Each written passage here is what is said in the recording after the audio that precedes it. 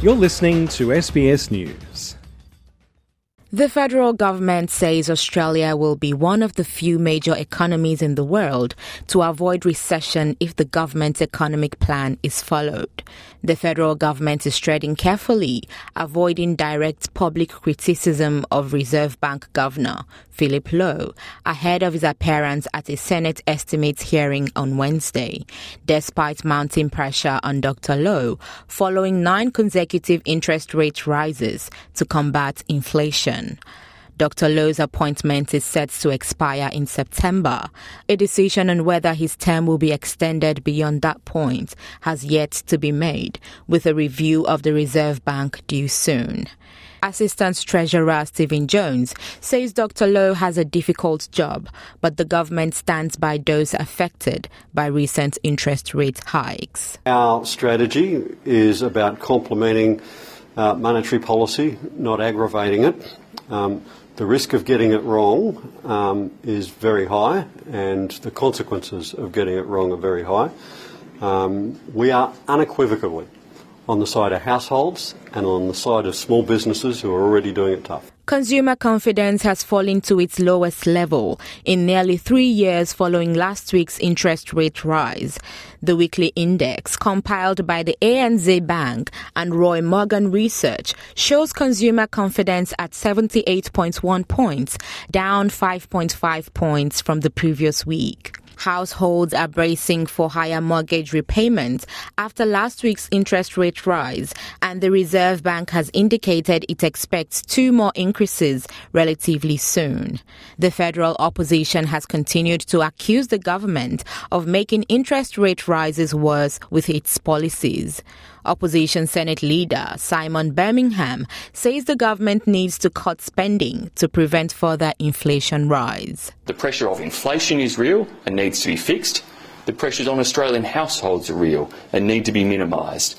And that can best occur in terms of the Albanese government reining in its spending wherever it can. Prime Minister Anthony Albanese claims his government inherited problems from the former government. We actually have a plan to take pressure off inflation, to therefore that's the way you take pressure off interest rates. And we have a plan also so that monetary policy works with fiscal policy together in order to achieve an outcome. And that's why the Reserve Bank Governor last week was talking about the inflation as being at least half and perhaps even more, 2/3, because of supply chain restraints. He says the opposition is hindering every relief solution proposed by his government. The federal government is also now under pressure to make changes to its housing fund legislation to ensure it passes through Parliament. The government insists the Housing Australia Future Fund will help address supply problems across the country, providing social and affordable housing, plus extra assistance for women and children fleeing domestic violence, and to improve housing in Indigenous communities in remote parts of Australia. But the Coalition and the Greens have raised reservations about the $10 billion fund.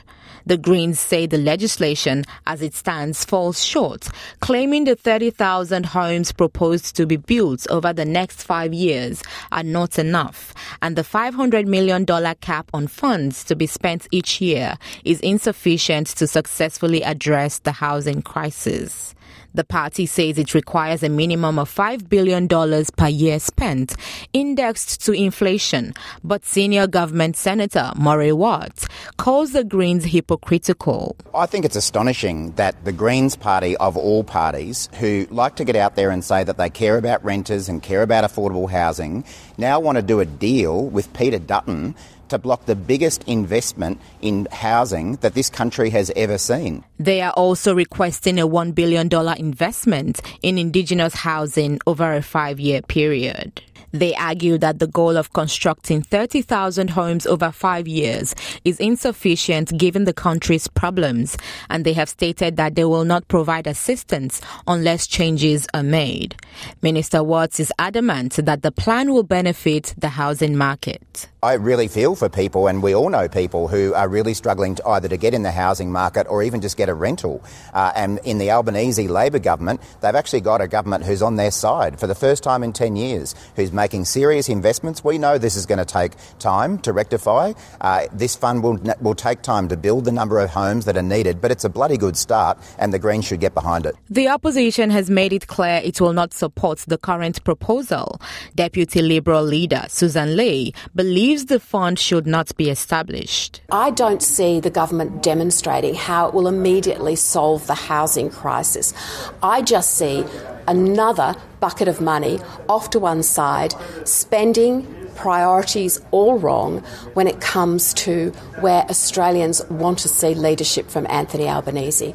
Now, I don't deny that there are housing pressures that Australians face. I see it around me. But how do we solve that? Perhaps not by creating yet another off-budget vehicle of spending that pushes up inflation and interest rates and doesn't immediately solve the problem. Minister for Housing Julie Collins says constructive discussions and negotiations are continuing with representatives from across the parliament. Omar Bello, SBS News.